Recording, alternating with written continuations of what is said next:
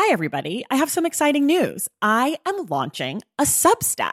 I know, I keep telling you how I'm not a writer, and I'm still not a writer, but I am going to be writing about reading over on Substack. The Substack is called Unstacked, and you can find it at traceythomas.substack.com. There will be free options every Friday. There'll be a bunch of weekly roundups, announcements, all the shit I'm into. And then if you want to upgrade yourself to the paid subscription, I'm going to have author interviews, bonus episodes, anticipated reads, book pairings, community chats, all sorts of stuff. So if that sounds like something you'd be into, go to traceythomas.substack.com and join Unstacked. And of course, I've got a special offer for you. If you go to traceythomas.substack.com/thestacks10, you get 10% off your first year membership of Unstacked. You have from now until April 4th to redeem. Again, that's traceythomas.substack.com/thestacks10 for 10% off Unstacked. Okay, that's enough. Let's listen to this episode.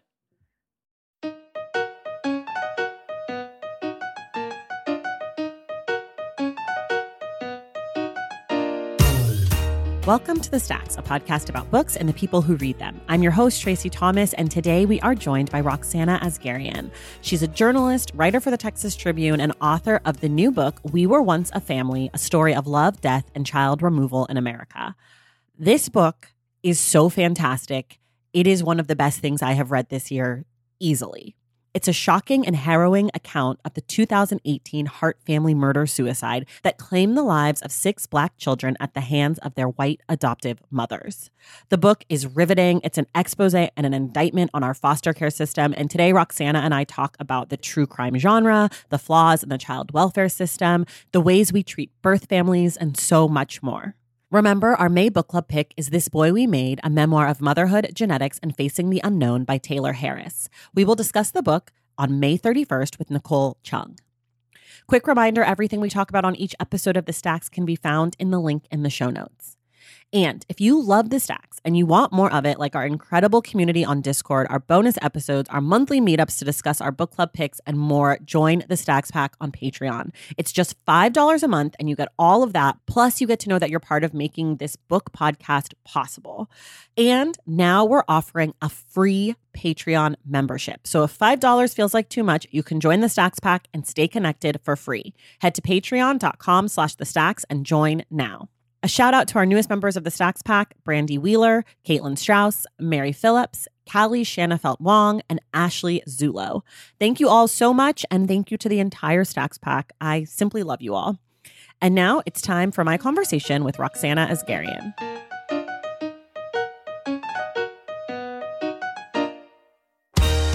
All right, everybody, I am so excited. You know, if you listen to the show, this has happened a few times in the past where I pick up a book just because maybe someone recommended it or I saw it or it looked interesting. And I love the book so much that I completely change my publishing schedule for the podcast because I'm like, I have to have this author on the podcast. The book is too good. We have to talk about it. So today is one of those days. I am joined by Roxanna Asgarian, who is the author of We Were Once a Family, a story of love, death, and child removal in America. Roxanna, welcome to the Stacks. Thank you for having me. I'm so excited to talk to you. One of the other books that I rearranged everything to have the author on the show was Invisible Child by Andrea Elliott, who you just talked to. So it's sort of, the books are sort of in conversation. But before we talk about Andrea, which we won't really, but I love her, will you tell folks who don't know anything about this book in about 30 seconds or so what We Were Once a Family is about? Sure. So back in 2018, there was a crash off the Pacific Coast Highway. It was 2 white women and their 5 Black adoptive children. It was a murder-suicide. And the book is a much deeper look into that story. And it also focuses on the birth families and on the child welfare system. Yeah, so that's what the book's about. For people who are sitting at home and are like, this sort of sounds familiar, there's a few ways you might know the story. You might remember it when it happened in the news like I do. You might have heard a podcast a few years ago about this story. What was it called? Matters of the Heart or something? Broken Hearts. Broken Hearts. I knew it had heart in it. You might have heard of this story because you might remember a picture of a Black child hugging a police officer that went viral where the child is sort of crying. It's a white officer, a Black child. Or you might watch Atlanta and know that they did an episode that was sort of about this. So if this is sort of sounding familiar to you, it's all this same story. Every time I tell people about the book, they're like, is that the Atlanta thing? I'm like, yeah, but it's like the real one. Okay, so this is, I feel to me, the most obvious question. It's just, why did you want to tell this story and who did you feel like had been left out? So I got the story initially as a breaking news assignment. And so I was a freelancer in Houston at the time. And so it was just very obvious to me, like immediately upon meeting the first birth family, which lived in Houston, that that they were grieving not just the like horrific tragedy of the murder, but they were grieving the removal of their kids from a decade prior. And as the story, like you mentioned, it was all over the place in various ways. And as that narrative took off, I felt like the birth families and their experiences in the child welfare system were totally absent from most of this stuff. And also just, it bothered me that the child welfare system was and remained sort of unaccountable for any of this, even though I feel like they directed almost every single, major thing that happened in this story. And it led it to such a brutal, awful outcome that you would think there might be an investigation or some kind of public comment, but there was none of that. And that really bothered me. Is that something that the child welfare system does? Do they publicly comment or apologize? I feel like no. Okay. That was my instinct. When you said that, I was like, I've never heard of such a thing. Yeah, but like Oregon, they decided to open up the records of the investigation, for instance. But Texas didn't do anything like that. They wouldn't even release the names of the birth families to the investigators who were looking into the crash. So it was like an absolute stonewalling, and also just a complete lack of accountability from the media, like attempting to get that, Yeah. So you do the reporting, you're writing some stories on it, you're doing some investigative journalism, my favorite kind of journalism. When did you decide, you know what, this is a book? Like, why stick with it? Why go deeper? Why go bigger? The main reason was I had written 3 stories. So I wrote one story about each birth family, and then I wrote a story about 3 of the kids' older brother, Dante. And when I was finished with those, I didn't feel finished with the story. It felt like, usually when you finish a big project, it has a certain okay, Yeah. I didn't feel that way. I felt really bad, actually, which was confusing. And I realized that, in my mind, they really are, these 3 stories were all part of one larger story. And I felt that people don't encounter journalism in that way. So I didn't think that people were necessarily going to read all 3 stories. I see. And I felt, again, that the narrative was so, that it was just such a big story. And I felt that the story that was out there was missing so many of these important pieces that I felt like it needed to be this cohesive project in order to hopefully shift the narrative of the case. Did you feel like there was instant interest in this book? And I ask that question because I am a person who loves to read sort of heavy nonfiction. Like, this book is so in my wheelhouse that a friend of mine texted me and was like, "You've read this, right?" And I was like, "No, not yet." And she's like, "Okay, well, I read 20 pages and was like, this is a Tracy book." So to me, a story about racism, murder, abuse, trauma, all of that is appealing to me. But I know for so many people, even as I tell them about this book, they're like, is it going to be too hard for me to read? And so I'm wondering, as you were trying to put it together in a book, did you feel like publishing or the world or that people were interested in it? Because I think what you've made is, and I don't know if this is appropriate or not, but I think it's somehow much easier to digest than what I would assume a book about all of this would be. And I think that to me, that's a compliment to you. But I know that for some people, it might not be. But it certainly is to me, like that you were able to take this really heavy, dark, devastating stories and tell a book that is incredibly readable and moves quickly and feels like people can come at it and understand it and not feel completely overwhelmed by it. But I'm wondering, when you were first taking it out, if publishing and the publishers were like, this feels dark. Yeah, that's a really good question. I think that I think it was like a major goal of mine when I was working on this, to make it readable and to pace it so that people could get through it, because I knew that the material was so heavy and intense. And I also read a bunch of nonfiction as I was like prepping for the book proposal, and it felt like some of the books that were very serious were very good, but they weren't that readable, because I think there's a ton of people who are interested in like very, very awful things, right? Yeah. Which is the whole sort of true crime industry but I think that those people are able to somehow like decontextualize it to a point where it feels like it's a made up story. That's how I feel that people come at true crime to enjoy it. You know, I think when I took the book out, I definitely experienced some people wanting that true crime version. And the proposal, I tried really hard to make it very, very clear that that's not what I was doing. And I still took a meeting with an editor who like clearly wanted that. So I think, you know, the publisher where I landed, I feel like they got it from the beginning. Yeah. And, you know, my major goal again was just like to make it, I wanted to take the things that I feel like are useful about true crime, which is like the storytelling aspect of it. And I wanted all this sort of systemic critique and context to feel like it was wedded to the story versus like, you know, a big divergence. And here's 10-20 pages about, you know, whatever. Because I feel like that's the part where you lose people. Yeah, totally. No, I mean, it's like such a short book considering all that's in there. I think, you know, obviously to talk to you about this book, a thing that we must talk about is the child welfare system or the family separation system, or I don't know how you want to classify it.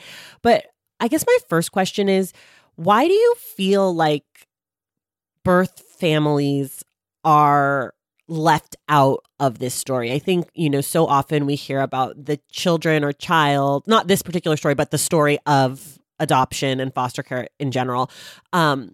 We hear so much about the children and we hear so much about the adoptive or foster families, but we really don't hear a lot about the birth families, even in, I don't know, quote unquote, successful family separations. Is that a thing? A successful one? I don't know. The words escape me a little. Yeah, no. I think that there's just a huge stigma. And I think that like the media contributes to that stigma by not really reporting on family separations, especially needless family separations, which there are quite a lot of those, right? So we hear only the examples of like horrific abuse that end sometimes in murder, right? We hear about the child welfare system in that context. So people have an idea that the child welfare system is overburdened and underfunded. Like we hear that all the time. Right. And I think that's partly because we hear so much about those stories that they failed to protect kids. And the Heart story is a story of that too, right? They failed to protect those kids. But I think what bringing in the birth families to that story, you can see the disparity in the treatment, and you can see the like radically different approach. Right. Like the birth families experience the system as exclusively punitive. Right. And they were not given second chances. You know, they weren't. It was as if the courts did not consider their bonds to be meaningful in a way that we would consider bonds between parents and children to be meaningful. I think that's a That's just a human impulse to Right. recognize that, right? But we, as a society, tend to not recognize birth mothers, birth parents' bonds with their children as meaningful because we assume that in order for the court to have severed that bond, they must have been abusive. And we see Right. time and again that that's not the case. But I think it's just, in this particular story, it was so clear that basically every official at every point where they had contact with the birth family assumed that they didn't care and or just completely forgot about them. Right.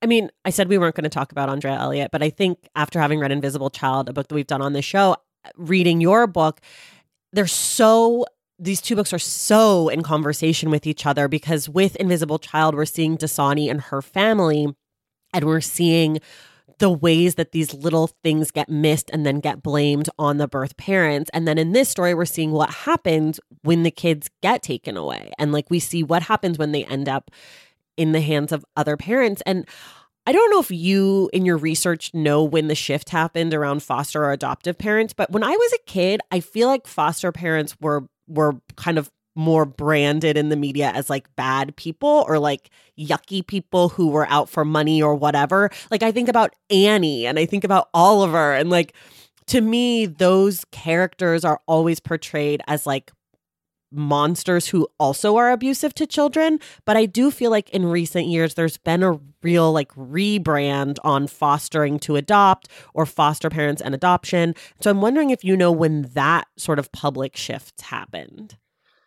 Yeah, that's an interesting question. I think that, I think there's been a huge push in like Christian communities to become foster parents and to adopt children from foster care. And I think that might have had something to do with that push. It's been sort of promoted in those communities as like a way to honor, your belief system I by see. adding people to your home and then, really like making Christians out of them. So, and I there's see. a lot of issues, honestly, with that too. But I think Yeah. that might have like influenced sort of the public perception. I like back a couple minutes ago, you mentioned that like we hear a lot about the kids and we hear a lot about the adoptive parents, but we often don't hear about birth parents. And I think we hear about the kids, but only through the adoptive parents. Like, that's a Yes. major issue. Oh my gosh, yes.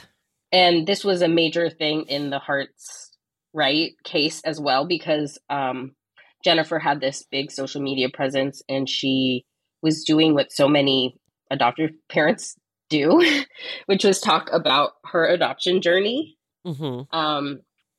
which really centers the adoptive parent in their like quest to adopt a kid and is less really about the kid's experience. And when you do see the kid's experience, it's sort of mediated through the lens of the adoptive parent. And, when I was working on this book, I was following a lot of adoptees on Twitter and learning a lot about the ways that they've felt silenced and the way that their experiences can be really complex, and even really positive adoption stories can be very complex for the kids. And many folks don't have positive adoption stories. And it's just like, that's another part of it that's really made invisible in service of this, I think. Like, because who has the most power in that triad? It's the adoptive parent, right? Because they almost always have class privilege over the birth parent. And because they are the grown-up, kids don't have that much power, right? And so like in my, like the lens that I see my work is trying to interrogate the power structures behind things, like, because it feels like we often just tell the stories of the most powerful as if it's a neutral narrative, and it's not neutral. So, and in this story, when we talk about the Hart women, the two mothers or adoptive mothers, there's also a racial dynamic, but it's much more complicated than I think it seems on the face for people who maybe remember the story from the news, which is that 3 of the children that were adopted were half Black and half white. And so their mother was a white woman. And I think a lot of the times when I think about like transracial adoption, especially white Americans adopting Black American children, there is this thing that like, of course, these white women will be deferred to because they're white versus like a Black birth parent. And in this case, there was a Black birth mother and there was also a white birth mother. And I guess the question sort of is like, how much does race play into this? And I know obviously a lot of it is class dynamic, but there is a very forward-facing racial dynamic to this story. And I'm curious sort of how you unpack that and thought about it. Yeah, I think there's definitely I think part of what made this story a good example of the ways that the child welfare system fails is because the racism was very blatant. Because we think about racism in child welfare, we think about the like disproportionality of Black kids and families involved in child welfare as kind of this like macro numbers thing, right? And we talk about, which I think sort of obscures the individual aspect of it. And I think this case shows like very, very obvious examples of racial bias, like in multiple ways. But I do think that Tammy is the birth mom of Marcus and Hannah and Abigail, and she's a white woman. I really appreciated the opportunity to talk about both birth families because they experienced different types of hostility, right? So Sherry Davis, she struggled with drugs. She's the Black birth mother. Yeah, she's the Black birth mother. She struggled with drugs, and that was her major issue. Tammy experienced childhood abuse herself, and she struggled with mental illness, and homelessness, housing instability, on and off, while she was parenting. So I think Tammy's experience was definitely indicative that there's more than just racism going on, right? Sure. But I think that like every parent that's involved with CPS is already marginalized in some way, whether it be disability, mental illness, immigration status, right? LGBT parents are, often targeted in the child welfare system. And so Tammy, I think, what it showed me was that there were so many ways that these parents were struggling and did need support. But like the tool that we have in the child welfare system is to punish. That's all the tools that we have. And even the sort of service plans, those are done like coercively and under the threat of your kids being removed. So parents don't experience that as supportive. Right. Okay, we're going to take a quick break and then I want to talk about the parents more. Taking care of your health isn't always easy, but it should be at least simple. That's why for the last 3+ years, I have been drinking AG1 every day, no exceptions. It's just 1 scoop mixed in water once a day, every day, and it makes me feel nourished and strong enough to tackle whatever else might come my way. That's because each serving of AG1 delivers my daily dose of vitamins, minerals, pre- and probiotics, and a lot more. It's a powerful, healthy habit that's also powerfully simple. The nutritional insurance that AG1 provides has been vital to keeping me productive and focused. It helps me cover my bases in just about the time it takes to fill a glass of water, scoop in 1 scoop of AG1, and then drink it. So I don't know, 75 seconds? With the perfect mix of vitamins, probiotics, and nutrients from Whole Foods, I'm not stuck trying to assemble it all by myself, which would have considerably worse results. AG1 saves me all the time and hassle, and it has made such a difference in my overall mood and especially my gut health, among many other things. But don't take my word for it. Go ahead and try AG1. Let me know what you think. Whether you notice you're needing more nutrient support than you're used to, or you just need an edge for a tough workout, AG1 can be the ticket. If there's one product I had to recommend to elevate your health, it's AG1, and that's why I've partnered with them for so long. If you want to take ownership of your health, start with AG1. Try AG1 and get a free 1-year supply of vitamin D3, K2, and 5 free AG1 travel packs with your first purchase exclusively at drinkag1.com/thestacks. That's drinkag1.com/thestacks. Check it out. BP added more than $70 billion to the U.S. economy in 2022 by making investments from coast to coast. Investments like building charging hubs for fleets of electric buses in California and starting up new infrastructure in the Gulf of Mexico. It's and, not or. See what doing both means for energy nationwide at bp.com/investing in America. As you write your life story, you're far from finished. Are you looking to close the book on your job? Maybe turn a page in your career? Be continued at the Georgetown University School of Continuing Studies. Our professional master's degrees and certificates are designed to meet you where you are and take you where you want to go. At Georgetown SCS, the learning never stops, and neither do you. Write your next chapter. Be continued at scs.georgetown.edu/podcast.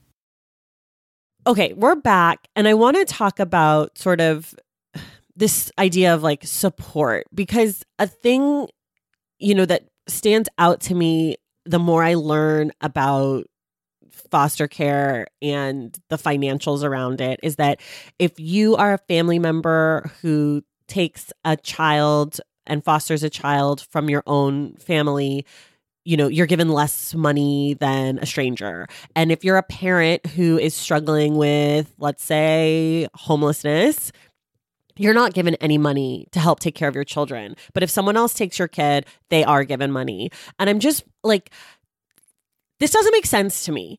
And it's very upsetting to me. I think like the more that I learn about this system, the more that I learn about, the carceral system in general, prison abolition, all of that stuff, so much of it seems tied to this like financial aspect and the ways that we are or are not willing to give support to certain people. And so, are there places that are trying to give parents who are in CPS like that foster care allotment for their own children? Like, have they been testing that? Does it work? Do we know anything?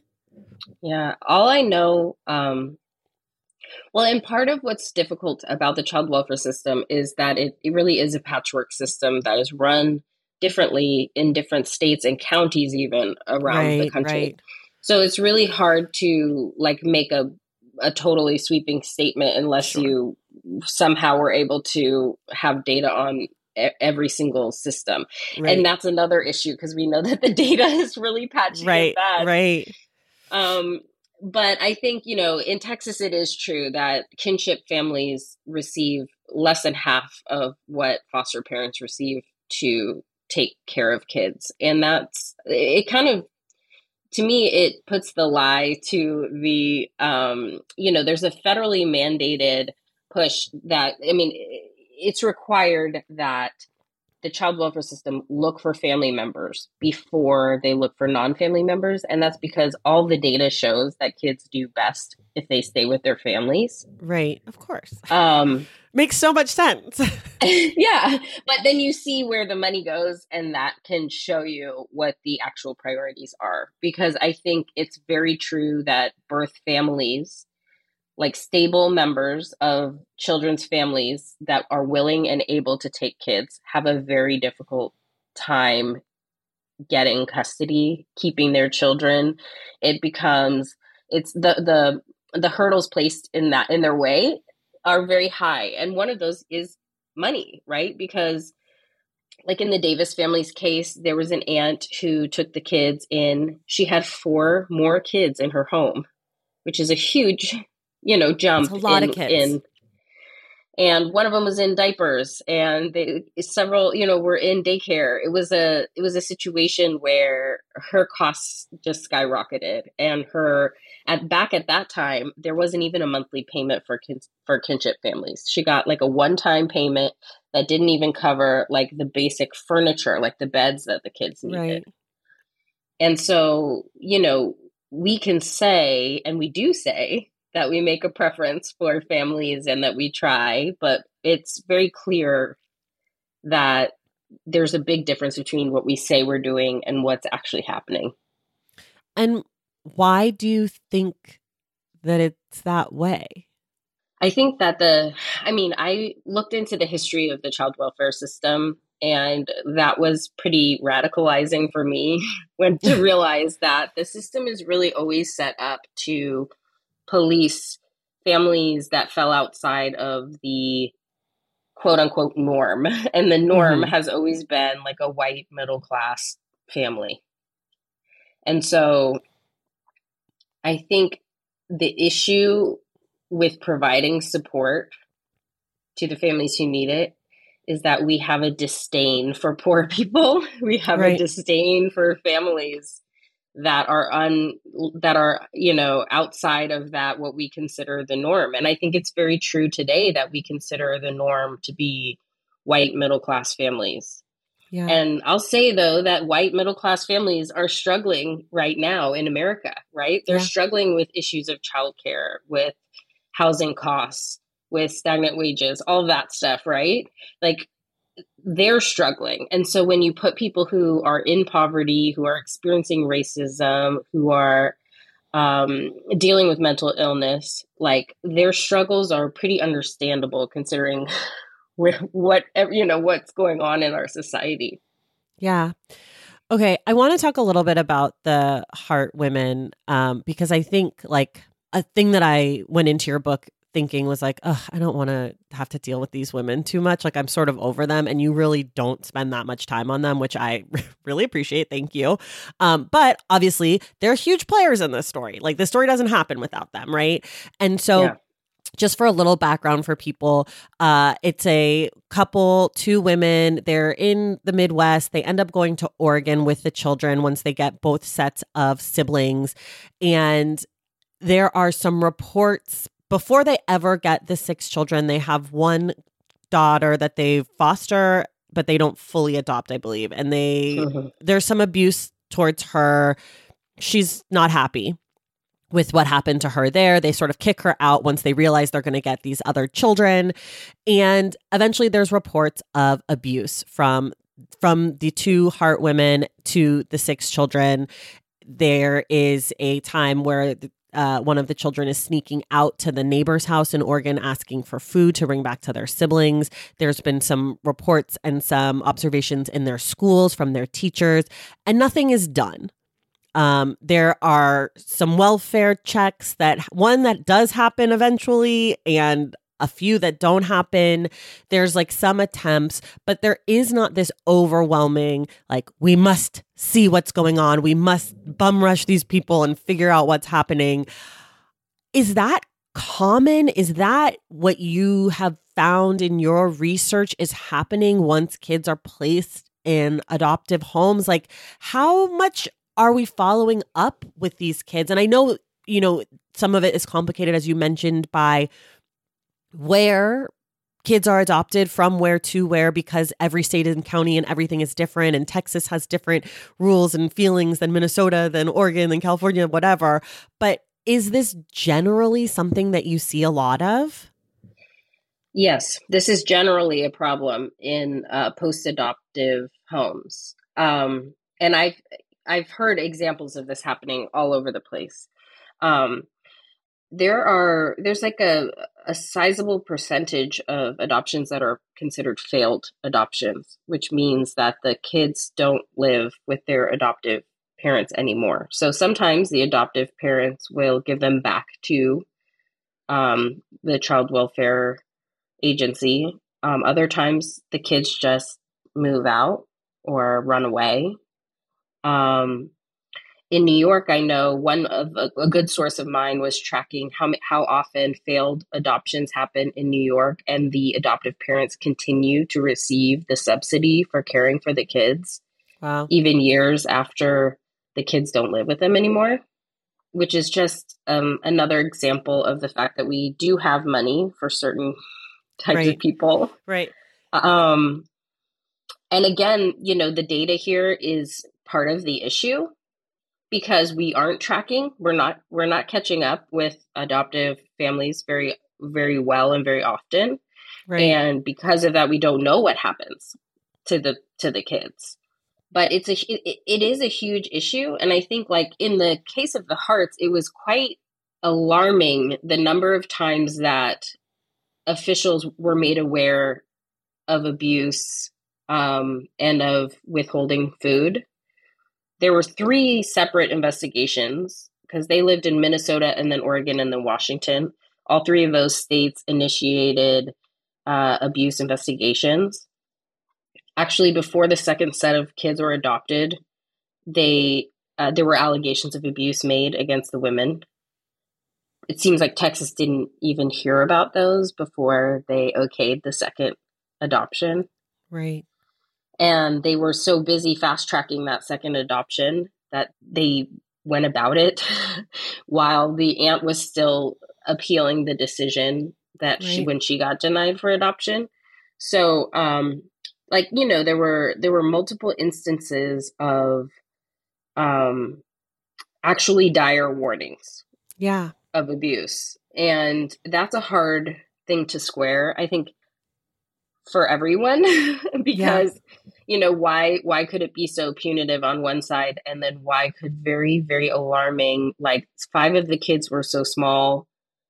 An Oregon doctor found that they weren't even on growth charts for their ages, not even on the charts.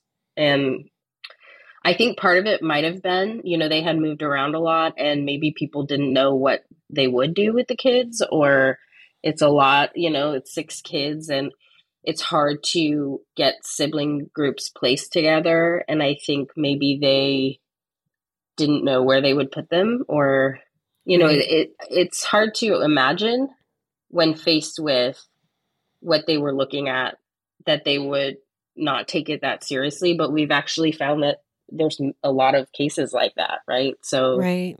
And it just, like, I think the thing that's so hard for me to, like, think about and understand, or like try to wrap my head around, is that had the birth parents done a fraction of the things that the Hart women did, those kids would have been taken away in an instant. I mean, you mentioned that with the Davis family, the mom, she was not abusive. She had a drug addiction issue, but was, from all accounts in your book, and I assume from your research because it's in your book, she was a loving mom who tried really hard to take care of her children, but had her own demons. And I think, like, one of the things that I guess I didn't understand, I believed the sort of propaganda of the media and the imaging and the branding of adoption, is that a lot of the times the infractions of the birth families have nothing to do with the abuse of children in the way that we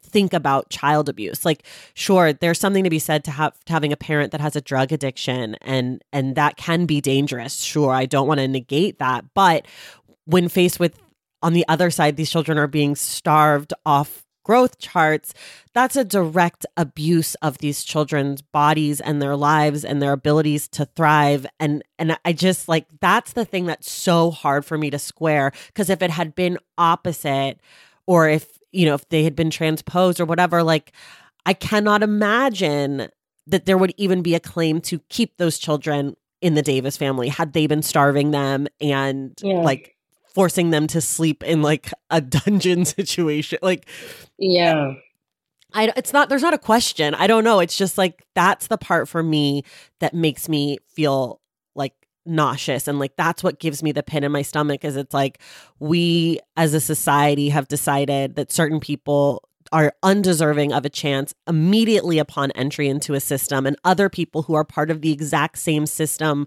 are given chance and chance and chance and are not taken seriously, and the kids are being harmed. Right. And money, right? Like they were given money. Yeah.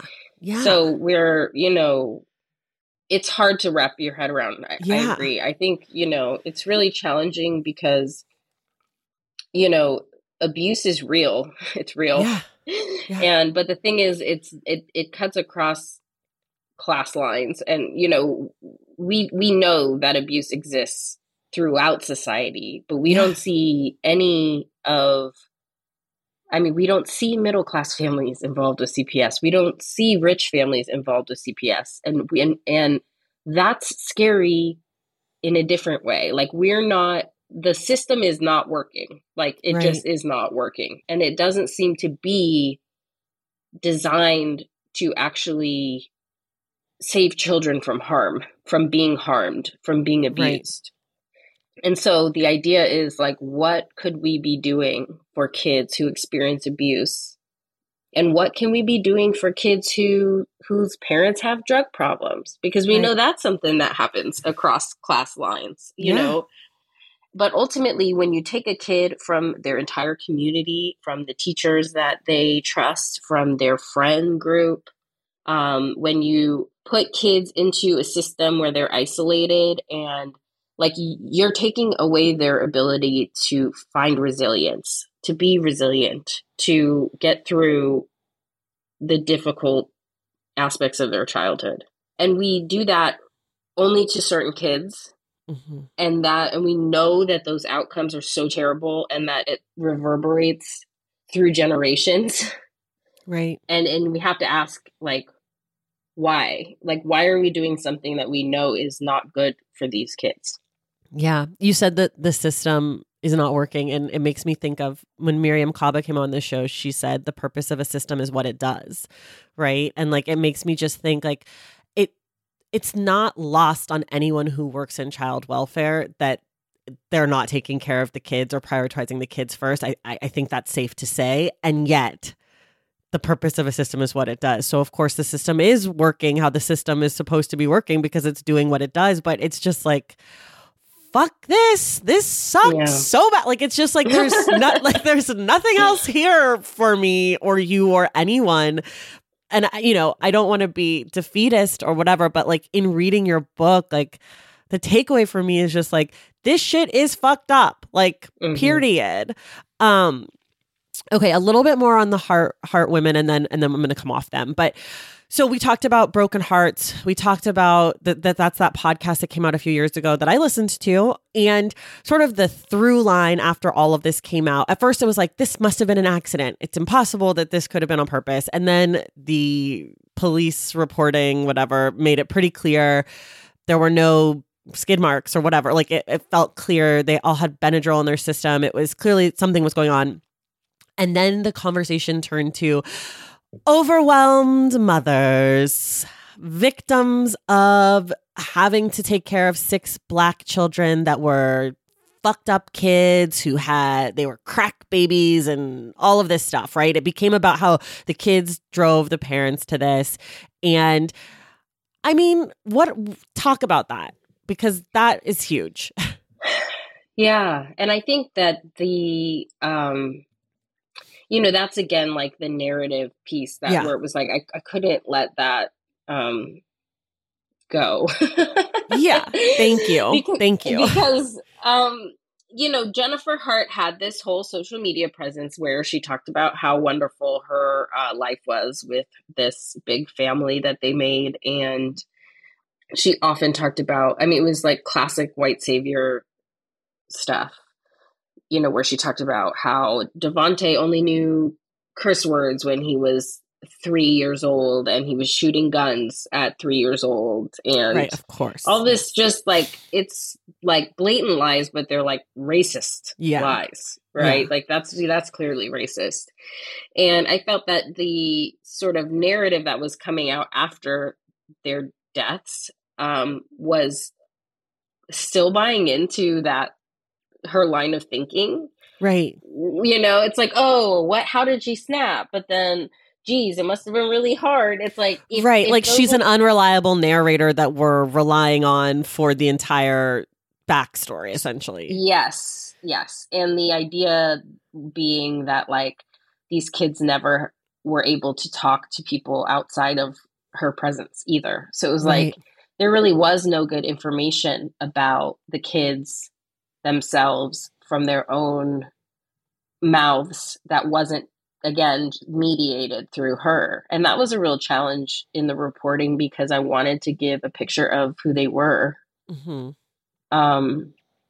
And it was just because they were so isolated and because there was this big like fake, you know, facade. Right. It was really challenging to do that. And, you know, the birth families, like the oldest kids, they knew them the best because they had the most time with them. Right. But the youngest kids were babies. So that was really challenging. But like, you know, the police really put forth this narrative in the inquest that the women were really overwhelmed.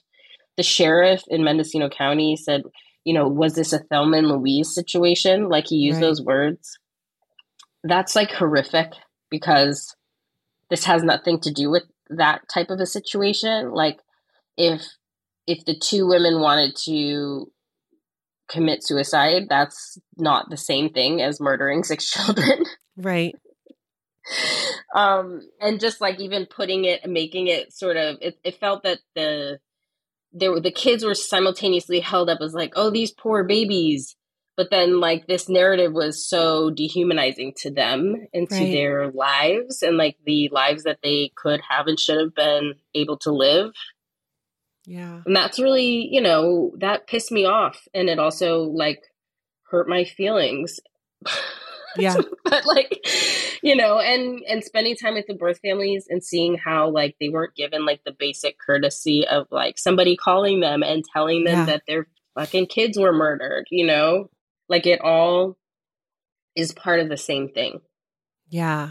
Yeah. It makes me wonder why this story has become so incredibly popular, especially given that the public understanding of it is lacking in so much of the depth that you kind of share with the world. Like before your book, this story was still really, really popular. And I mean, it's really grisly. I think that's part of why it's popular, like what you were saying about true crime. And I think maybe the virality of the free hug Devontae stuff, like people felt like they knew him before his murder, but it just doesn't make sense to me why this story, I mean, there's a version that makes sense to me, but I don't know. I don't like that.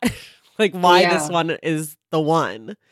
Well, when I was trying to sell these stories, like originally, I found Tammy, you know, and her family through her stepmom, and I told them what happened because it was 6 months later, and no one had told them, and they didn't know, and that was really awful. But I was trying to pitch Tammy's story, and I was pitching the New York Times, which I had done some breaking news work for them, and the editor said, well, maybe you could be on this other story that you could contribute to this other story we're working on about the case. And I said, okay, well, like, tell me a little more about it, you know, because again, no one knew who Tammy was, including the police officers who were investigating the murder. So it was actually pretty important breaking news. And he was saying, well, it'll probably be like, I got on the phone with the editor and he said, honestly, it'll probably be just a couple paragraphs. We could probably pay you like $150. And we're not trying to focus too much on this because like everybody knows that foster care is fucked up. And we want to focus on when these women broke bad. That's a quote.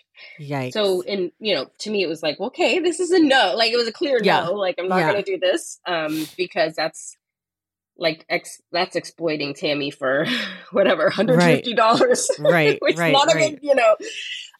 But also, it was like that piece that like why these women broke bad. Like, I think we love stories like that, which is also like kind of deranged in its own way. because we want to force every story into this model of like, this woman snapped, right? Right.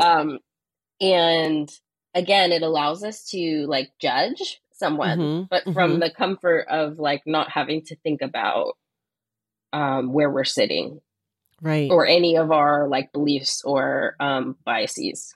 Right. And and if you really do look at this story and like try to find that answer, it's way, way, way, way, way further back than anyone would, care about if you're doing it for like the true criminess of it, right? Like they were abusing kids before they ever had these 6 children. Like it's just so much darker, I think, than Yeah.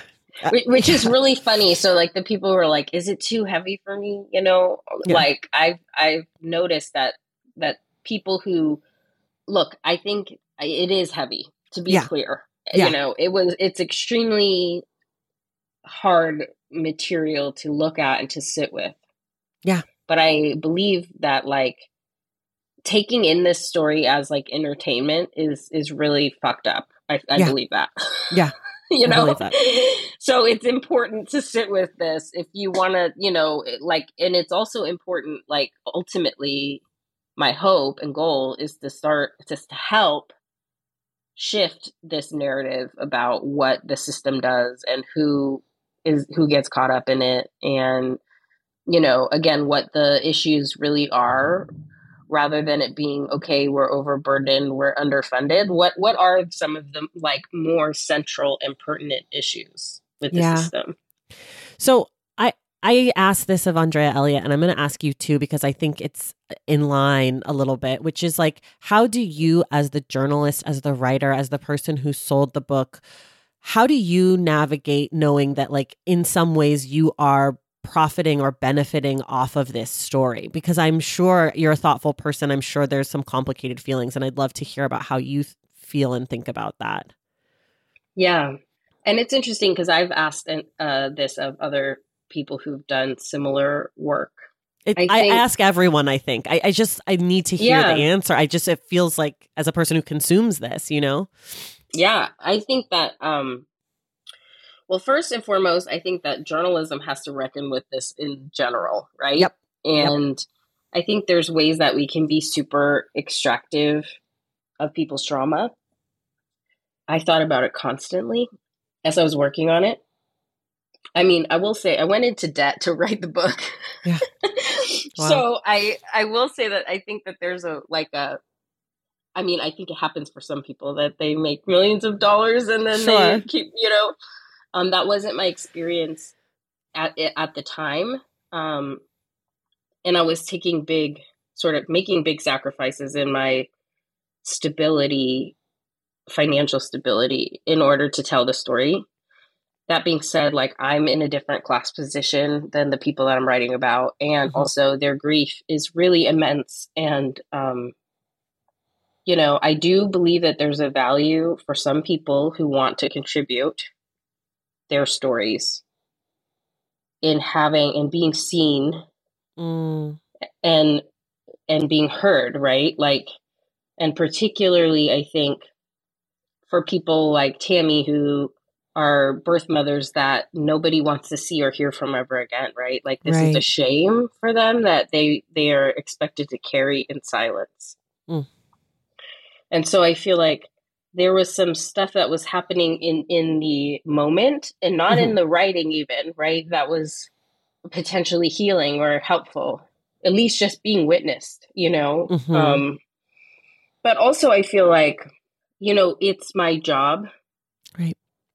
And there's ways that I think we sort of we can devalue our own work by, someone on Twitter asked me like, are you going to give some of the proceeds to like, and I wanted to ask her, are you going to give some of your proceeds to these people? Right. I mean, like, I gave 5 years of my life to try to tell this story and I hope I did it justice, but like, ultimately, I think there's a way of being, again, it's like, I think the much bigger issue is the way that we treat people on the ground in the moment as journalists. And I think that's what feels, and Dante, the older brother, he asked me this, what do I get out of sharing my story? Right. Mm-hmm. And I gave him this extremely earnest answer that I happen to believe, Right. I said, like, I think your story has value. I think that your story should exist alongside your sibling stories. I think you're part of this story. I think people should know about what you went through. Yeah. Because it wasn't okay. Yeah. And then the other piece I'll say is that, when I got the opportunity to negotiate with the Hart families, surviving relatives for some of the remains of the kids, that was part of my thought process, was that, like, that's something concrete that I can do for them that is a show of, like, respect. Mm-hmm. Right. Because I can't promise that they're going to like the book. I'm not, right. I can't, you have to do, like, journalism is like, you owe it to the story to do the story, the best way that you can, but it's not to do something that everyone's going to like or everyone's going to, appreciate. So, when I got that chance to do this thing, I did that as not really as a journalist, more as a person, because, but I do feel that's more of a complicated question than a lot of people want to tangle with, like, ethically. Yeah. Yeah. Wait, do you know if the families have read the book? And I know that thoughts? Tammy's read it. Yeah, I know Tammy's read it and Tammy liked it. Dante, he's incarcerated again, and I sent him a book, but I don't know for sure that he's gotten it. Got it. And Nathaniel passed away last fall, so he didn't get a chance to read it, but I did give it to his grown daughter from his first marriage, and she read it and she liked it. So I love Nathaniel. Okay, this is like such a hard shift, but I ask everyone this. How do you like to write? How many hours a day? How often? Music or not? Snacks and beverages? Rituals? Set the scene for us. Okay. I don't like to write every day. Okay. I thought you were going to say I don't like to write, and I was like, me neither. No, I actually really like writing. I just like writing when I'm ready. Got it. And that's different than sitting there and, like, banging at the keys. Because I feel like when I try to do that, the work I produce is bad and I need to fix it. Yeah. And then when I wait till I'm really ready to go and I give myself... So the way I wrote this book, and this is partly because the pandemic, I had my 3 and 4-year-old at the time. I mean, he's 6, but he was home with us. So that was another thing, is I can't like click into this extremely heavy stuff and then click out to, like, make a lunch and then click back in. Right. So I ended up doing these, like, writing trips to the hill country in, like, outside of Boston. And I was doing those, like, once a month for, like, 5 days, and writing, like, 10-hour days. Oh my gosh. And then I would finish. I wouldn't have to talk to anybody. I would make myself an egg and take a bath and have a whiskey or whatever. And then when I came out, I would do reporting, like, all the time. I can report every single day, and I can write too. Like, in my normal journalism life, I can write here at my desk or at the coffee shop I listen to Yanni, not during the book, but mostly during my writing, I listen to Yanni. Okay. Which isn't, it's like synth, like. Yeah, no, I know what it is.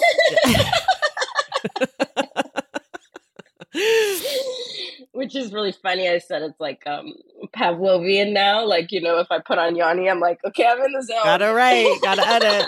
That's so funny. What's a word you could never spell correctly on the first try? Any of those, like, E and I things, I always have to look up. Like receive or whatever. Yeah. Who's the coolest person who's expressed interest in your book? Oh my gosh, Matt Desmond. He told me so many really nice things about my book. We met in San Antonio.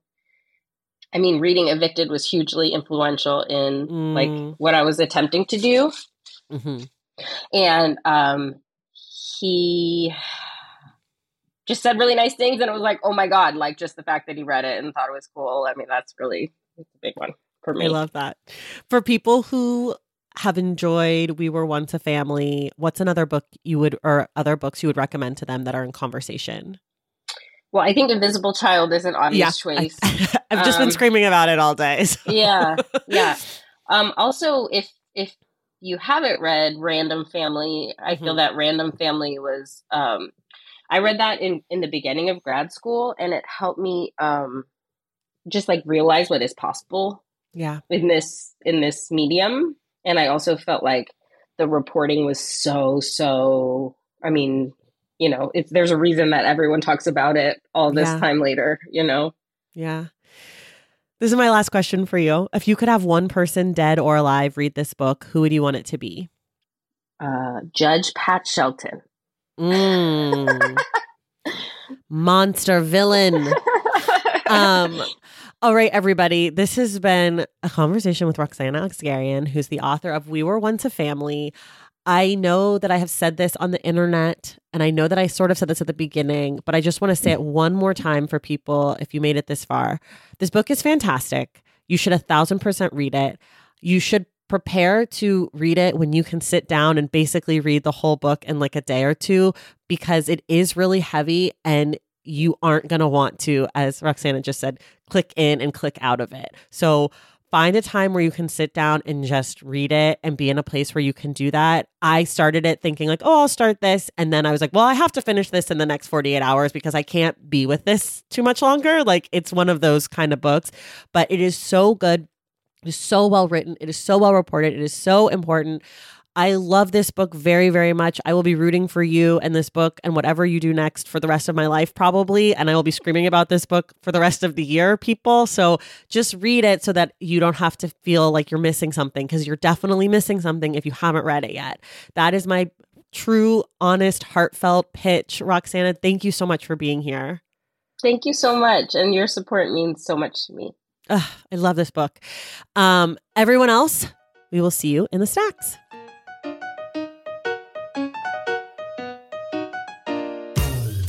All right, y'all, that does it for us today. Thank you so much for listening. And thank you again to Roxanna for joining the show. I'd also like to thank Stephen Weil for helping to make this conversation possible. Don't forget, our May book club selection is This Boy We Made by Taylor Harris, and we will discuss the book on May 31st with Nicole Chung. If you love the show and you want inside access to it, head to patreon.com/The Stacks and join the Stacks Pack. Make sure you subscribe to The Stacks wherever you listen to your podcasts. And if you're listening through Apple Podcasts or Spotify, be sure to leave us a rating and a review. For more from The Stacks, you can find us on social media at The Stacks Pod on Instagram and TikTok, and at The Stacks Pod _ on Twitter. And you can check out our website, thestackspodcast.com. This episode of The Stacks was edited by Christian Duenas with production assistance from Lauren Tyree. Our graphic designer is Robin McCrite, and our theme music is from Tegirigis. The Stacks is created and produced by me, Tracy Thomas.